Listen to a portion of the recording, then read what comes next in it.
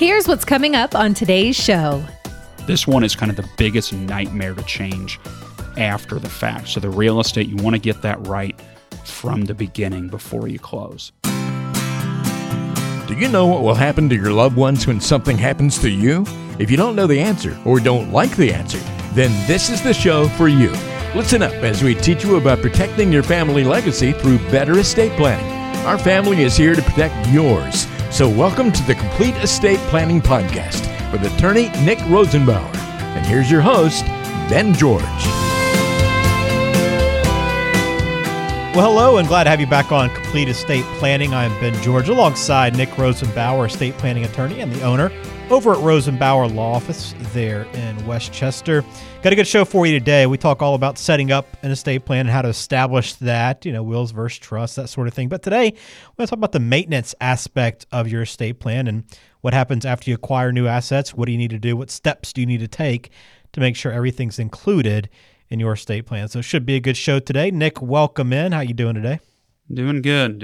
We're getting ready for the cold weather came in. It's end of October when we're recording this. So You know how it is. Duke Energy loves you when you have to turn the heat on in the morning and the air condition on in the afternoon. So I know. So if I don't know what the energy company is where you're at, It's but around Duke here as well. Yeah. Oh, okay, gotcha. Yeah. Well, should have bought some. I should always buy like some Duke Energy stock in September or something like that, because I'm assuming they're doing quite well. But we're getting to that thing where it's kind of back and forth, and for me, it's just like the pressure headaches. Right between the eyes when it's a high of 71 and a low of 27. Yep, I know all about it. Yeah, so we're getting into that here, and I know one of the things I think we mentioned either last episode or the one before about my juggernaut of a 3-year-old soccer team here. Yeah, how's that going? Yeah, so the season's winding down, and there may be a little bit of a deflate gate or a spy gate kind of scandal going on. Boy. Yeah, so and it's weird because my wife and I were watching, there's a Netflix documentary on Aaron Hernandez, the guy who was the tight end for the New England Patriots and then got involved with a whole bunch of bad stuff. Yeah. And so I'm watching that the night before our game a couple weeks ago. And I had a dream. And I guess the dream was because, that's what I was thinking about. But I had a dream that Bill Belichick, the coach for the Patriots, was the coach the next day of the team that we played against. So in my dream, I show up and he's there with his, short sleeve hoodie and kind of the headset and everything like that for 3-year-old, Monroe soccer. Mm-hmm. And we get there on Saturday morning, and obviously Bill Belichick was not the coach, but little did I know. So you're supposed to play 3 kids on the field at a time, no goalies. Okay, so this is like 3-year-olds, obviously. Right. And a game I had played a couple weeks ago, and you know how it has been. The kids won't stay on the field. They see their parents. They kind of run off in the middle of play, or the kid who's supposed to be on the bench, runs onto the field when the ball goes by. So it's, it's kind of a joke. And the last game we had played, the other team, had 4 players, and you can always have 3 players on the field and 1 coach. The coach is just trying to keep the kids on the field, and it didn't go well. I would say on average, the other team probably only had 2 players on the field at any one given time, sometimes 1. At one point, there was no one while play was going on. So I'm thinking about that, and this coach, who I didn't know was, Bill Belichick's second coming at the time, turns out he was. He says, "Hey, coach, we only have 4 kids."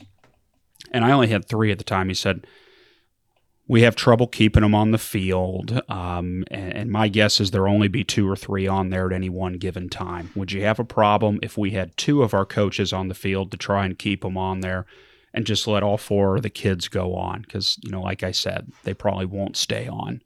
Would you have a problem with that?" And I said, "Oh, sure, no problem, no big deal." I said, "We only got 3 kids. They're pretty good at staying on the field." And I had that last game that's what I was thinking about. and never crossed my mind that they'd just be cheating and sandbagging the whole way. So they put all 4 kids on. They did not have one time during the entire game where a child left the field. Jeez. So they just played they played a man up, and we didn't even have 4 kids. They played a man up, and they had 2 coaches on the field. At one point, they had 3. So I got 3 kids. At one point, they had 7 people on the field.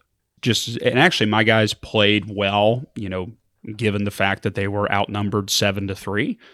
But yeah, they didn't even think about it, didn't take anyone off, and I didn't realize that I had been had, I guess, until after halftime, because Ben, I never thought, I said, oh, wow, maybe they're having a great game, maybe this is like the first time it's all coming together. And I never thought that someone would sandbag me and cheat like that. Yeah, not at that age. Yeah, but that's what happened. And that's what happened. And there had been a couple emails that the league had sent out before, like, make sure you don't have too many kids on the field, make sure you don't have too many coaches. I just assumed it was kind of whatever reminders, but turns out it might have been other coaches complaining about this cheating as well from before. So I got had.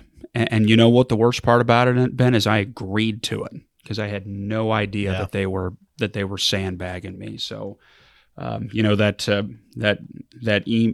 dream the night before about coaching against Bill Belichick. Well, his second coming showed up, on the soccer field 2 weeks ago. So that's what I'm kind of licking my wounds from. So any coach asks for any leniency at all, even though it'll probably be genuine, I'll say, hell no, not happening. We'll boat race you. So no more mercy. Fool me twice. Yeah. Can you believe that? Yeah, that's crazy. You know what, Ben, I don't know if you do any coaching, but not yet. Watch your back early because there's guys looking to hustle you for 2.5 and 3-year-olds. So we're still steaming about that, but we're going to finish the season strong, and I'm not going to get out coached anymore. That's for darn sure.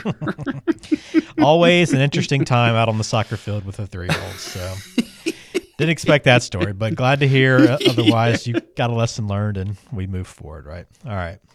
Yeah. Well, let's jump into today's conversation, acquiring new assets. So after you set up your plan. So we talked a lot on the show about coordinating your assets with your estate plan, either funding a trust or updating ownership, beneficiary designations when a trust is not being used. However, most of the attention is paid to doing this along with setting up the estate plan in the first place, right? So one of the biggest issues people have is they tend to forget about accounts and assets that they acquire after they set up the estate plan in the first place. So I want to go through this with you, Nick, today and talk about what to do with these new assets you acquire after the estate plan is set up. And I'll kind of run through them individually with you and let you kind of dive into one, because there's a ton of different assets and they all kind of, I guess, have their own, maybe, I don't know, every asset's a little bit different. Is that fair to say with how you treat it? Yeah, correct. So think of it like, if you do the 100-point safety inspection before you buy a car from the dealership, but that doesn't mean that you don't need to replace the brakes later or change the oil. Like, things like that happen. And actually I had a client recently I met with, and we did a review meeting, and, we set up the plan the right way for him, and he used a trust. And I said, hey, all right, so we still okay with all of our decision makers, all our beneficiaries? Yeah. He said, by the way, I bought a new house. I switched from Fidelity to Merrill Lynch, sold my car, bought a new one, and I'm retired. So the business that I was a 50-50 owner in has been sold, and I switched banks because they made me mad. Well, we set it all up in the beginning, but there's a whole lot that needs to be done to kind of catch up. And yes, we'll run through these. This is actually going to build off of, Ben, I think we did an episode that kind of went through trust funding earlier this year.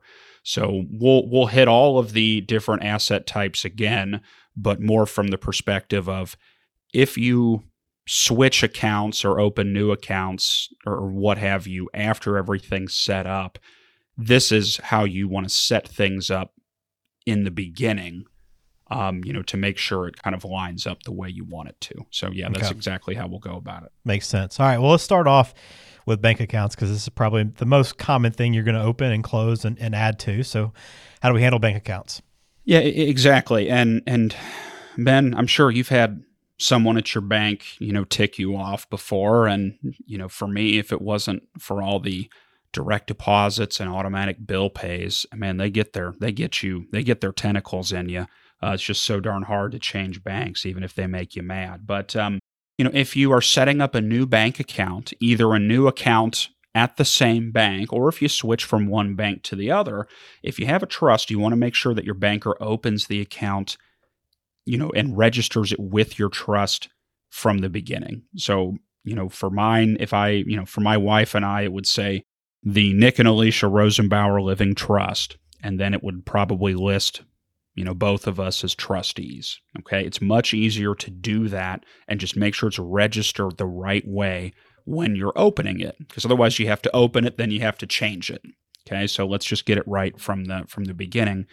And if you don't have a trust, then talk to your bank and make sure your banker sets up whatever, you'll see the terms POD or TOD. They mean pay on death or transfer on death. It's like a beneficiary that lines up with your inheritance wishes. So if you want the money to go to the kids, make sure, ask the banker if he can make the kids as the direct beneficiaries. They can usually do that. Sometimes there's limitations, so you want to check with your banker. And if you're married and if you and your spouse are co-owners of the account, you want to make sure that you have what's known as survivorship rights. So, Ben, if I died tomorrow, I want to make sure that my wife can keep the whole account or vice versa.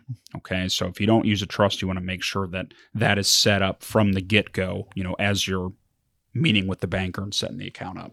Okay, makes sense. Real estate. Real estate's another one, whether you're buying a new home, a second home, vacation home, whatever it is, real estate, later in life, often, you make a few changes there. So what do we do with our real estate here with the estate plan? Well, and this one is state specific. Okay. So I'm going to tell you what is the most common, options here. Ohio has a couple neat kind of extra tricks here or options that a lot of states don't have. But again, full disclaimer, you want to check with an expert in your state. If you have a trust, then make sure that the realtor and the title company and the title agent know that you own a trust and that you want your trust to be, the buyer or the owner of the real estate when you close. On the deed, you've seen the term grantee. That's the person receiving.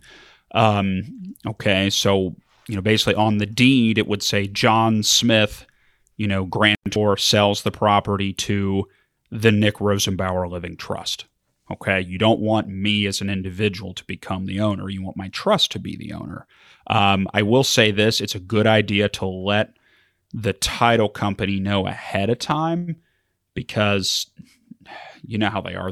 A lot of times I think it's a volume game and they'll look at these things, kind of last minute. And when you get to the closing table, it's usually too late to change the 400 pages of documents without a big headache. So that's something you want to get on early. Ohio actually allows basically to put a beneficiary on the house. It's known as a transfer on death real estate affidavit. So for that, it's not an all or nothing. Like if you bought your house in your name, you could later do a transfer on death affidavit that says, when I die, I want it to automatically transfer to my trust without having to re-register it. Most states don't. Okay, so just make sure everyone knows that up front. If you don't have a trust, obviously, we don't have the ability to do this. This is where you really want to work with an expert in your state. Some states have, an affidavit or allow you to put a beneficiary on it, such as Ohio. Some of them, I've seen a transfer on death deed where, it says the new owner is Nick Rosenbauer, transfer on death to, Alicia Rosenbauer or whomever. Those are very finicky. And some states have good laws. Some states, those laws are junk. Okay, Ohio used to have an old transfer on death deed law, and it was a total nightmare. Okay, so you want to be very careful.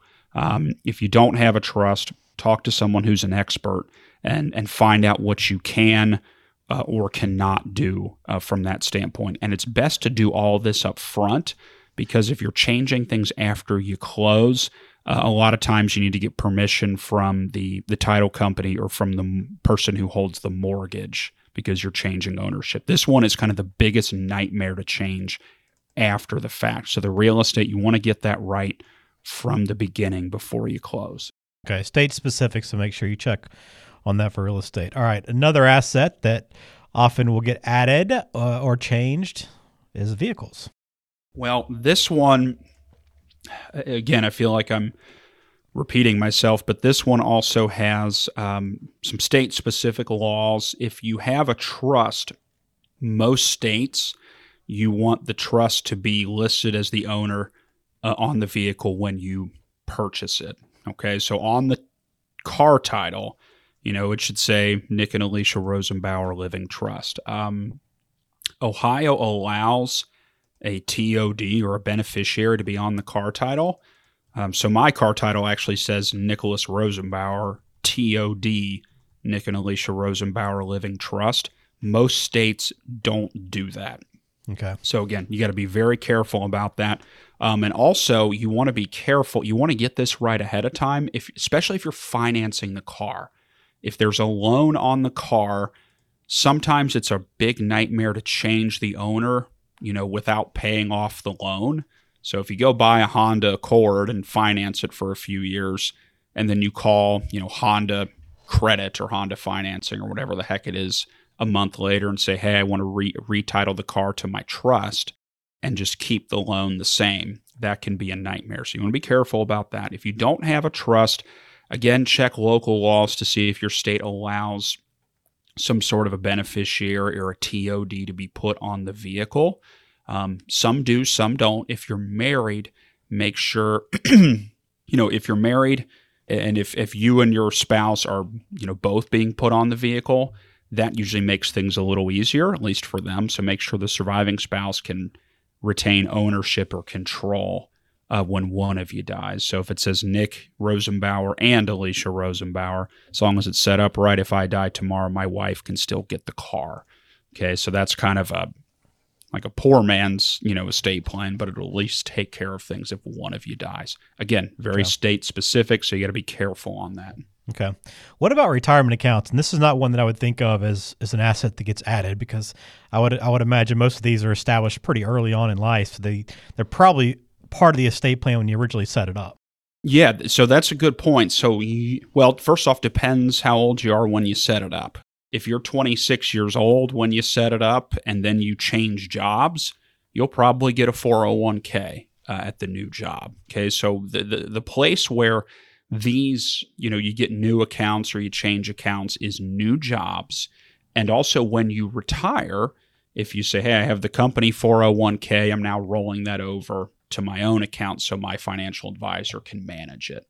Okay, so you're more likely to be rolling accounts over, or, Ben, I know we give all this love to Fidelity, which I'm still waiting on the sponsorship deal with that. Haven't heard anything. I don't know if you have, but so let's bash them here just because they haven't given us any money.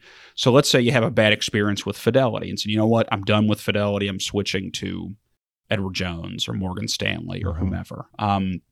So that's when you want to be careful. If you have a trust, you want to make sure that the trust is properly listed as a beneficiary. If you're not married or if things aren't going to your spouse, just make it the primary beneficiary. If you're married, but you want your spouse to get everything, if you go first, you want to make sure the spouse is the primary beneficiary. And again, work with an expert here because there's some tax consequences, some unfavorable ones to screwing that up. But you want to make sure that it's lined up properly. If you don't have a trust, just make sure that the beneficiaries are set up properly to mirror, to carry out your inheritance wishes, whatever they are. Also, you want to be careful to understand the account's default rules. So sometimes if you have like 3 kids and you want to name them, a third, some have a default rule that says if one of the beneficiaries dies, it's like survivor, and it just goes to the other two kids, which might be what you want, but if one of the kids has kids of their own, that might not be what you want. So make sure you understand what kind of the default rules are. And also there'll be places where you can check, per stirpes, per capita, things like that, or not make those selections. Just make sure you understand what you're doing and what the defaults are by that. So just be careful when you set that up. All right, going through assets that you might acquire after setting up your estate plan and what you need to do to make sure they get included in your estate plan. So next up is life insurance. Again, one that I would think, might be established earlier than later, but how do you handle this? Well, if you have a trust under, assuming it is in line with your estate plan, just make sure the trust is the beneficiary. And again, it's easier, when you're opening or getting the policy from the beginning and they say, who do you want to be your beneficiary? Just set it up right the first time. If you don't have a trust, obviously make sure that the beneficiaries are lined up with what you want your inheritance wishes to be, with all those defaults and terms. Just like I mentioned for retirement accounts, make sure you're understanding that. One of the things where I see the most movement on life insurance, Ben, is, again, if you get a new job and you have company-provided life insurance, even if it's not a big chunk, if you die while you're still at that company, that is an asset. Someone's going to get a check. Okay, so even if it's not $1 million policy, while you're enrolling everything, and you know how all that is when you enroll with a new company, it's all this paperwork, it's a total nightmare. Make sure you take a few minutes to go through that and make sure you get the beneficiaries set up the right way, because they'll probably ask you for them for the retirement accounts and for the life insurance. Okay, so just, but changing jobs is usually where you see the most activity on this. Okay. Good, fair enough. All right, what about some other investments? I'm thinking specifically like non-retirement accounts that you might open up after your estate plan's established. Yeah, so like a brokerage account or, mutual funds or just an account with some stocks in it. Make sure your financial advisor, if you have a trust, opens the account up, registered to the trust from the beginning. Okay, so like my wife and I, our brokerage account is owned by the Nick and Alicia Rosenbauer Living Trust. If you don't have a trust, talk to your advisor to see what options they have for a beneficiary or a pay on death or transfer on death, and make sure that it lines up with your inheritance wishes as best you can. I know non-retirement accounts usually have a lot of limitations to what you can do. Usually retirement accounts and life insurance, you can do, you have more flexibility, and I guess you can customize it better. So make sure you understand what you can and can't do. And then if you're married and if you're co-owners, obviously make sure that one of you has survivorship rights, and if one of you dies, the other co-owner can still own the account on his own or her own. So just, again, it's always best to make sure you get this set up right the first time when you're filling things out and opening the account. Okay. Last one here on the list for today's podcast is any company or business interests that you might acquire along the way.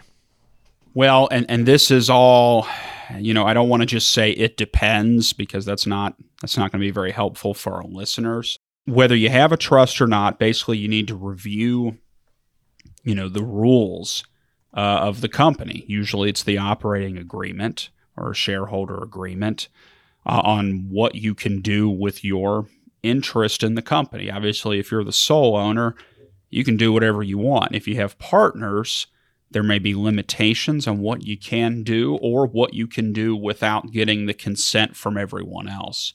So it may be something where you say, for a trust, find out if your trust can be the owner of your shares.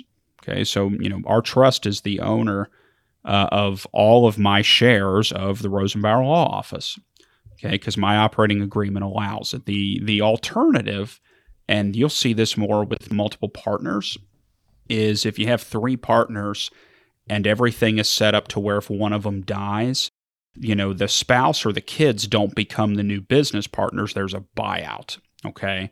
And I've had times before where I've said, let's at least make, that check, for your 1/3 of the business. If you die, make sure the proceeds from the buyout, pay to the trust the way you want to. And if you don't have a trust, again, obviously you need to review it and you need to see what you can or cannot do for any sort of, succession planning or inheritance, either for your shares of the company or, again, if there's a buyout and if there's like a check that's written after you pass away. So the company rules, so the operating agreement most likely should have guidelines on what you can and cannot do. Okay, so that's all dependent. Although obviously, if you're the sole owner, you're 100% of the vote. So theoretically, you could do whatever the heck you want. But if you have business partners, you got to be careful on what you're allowed to do and not allowed to do. Very good. Well, again, lean on an estate planning attorney to help you with this. You should be having conversations probably with them. But again, if you want to talk with Nick or go through this with him, CincinnatiEstatePlan.com is the website. Phone number as well as 513-463-6789. And I think a little pro tip might help to kind of close this out. Well, what I always tell my clients, it's always, even if it's just a check-in, I always tell my clients, if you're switching banks, you're switching financial advisors, if you retire and you're rolling things over from the company to your own plan, or if you move, at least call us, shoot us an email to let us know. And then, it's super easy for me or one of my staff to say, all right, just make sure that the beneficiary is set up this way when you take care of it. Fire off an email or a 2-minute conversation.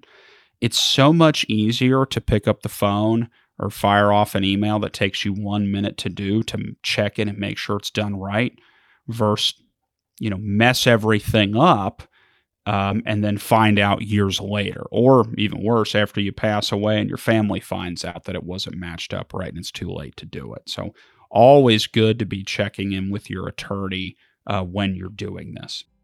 Good stuff as always, Nick. Again, CincinnatiEstatePlan.com is the website. You can schedule a call with Nick if you have questions or if you want to go through and find other resources that might help you out as well. There's a bunch on the website for you.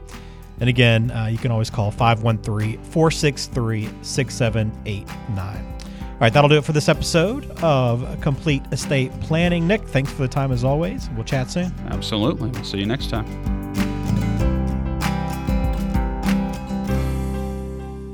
The Complete Estate Planning Podcast is brought to you by the Rosenbauer Law Office, based in Westchester, Ohio, and serving the entire Cincinnati area. The show is available on Apple Podcasts, Spotify, Google Podcasts, and everywhere you listen to podcasts. Subscribe to the show on your favorite app today and never miss an episode.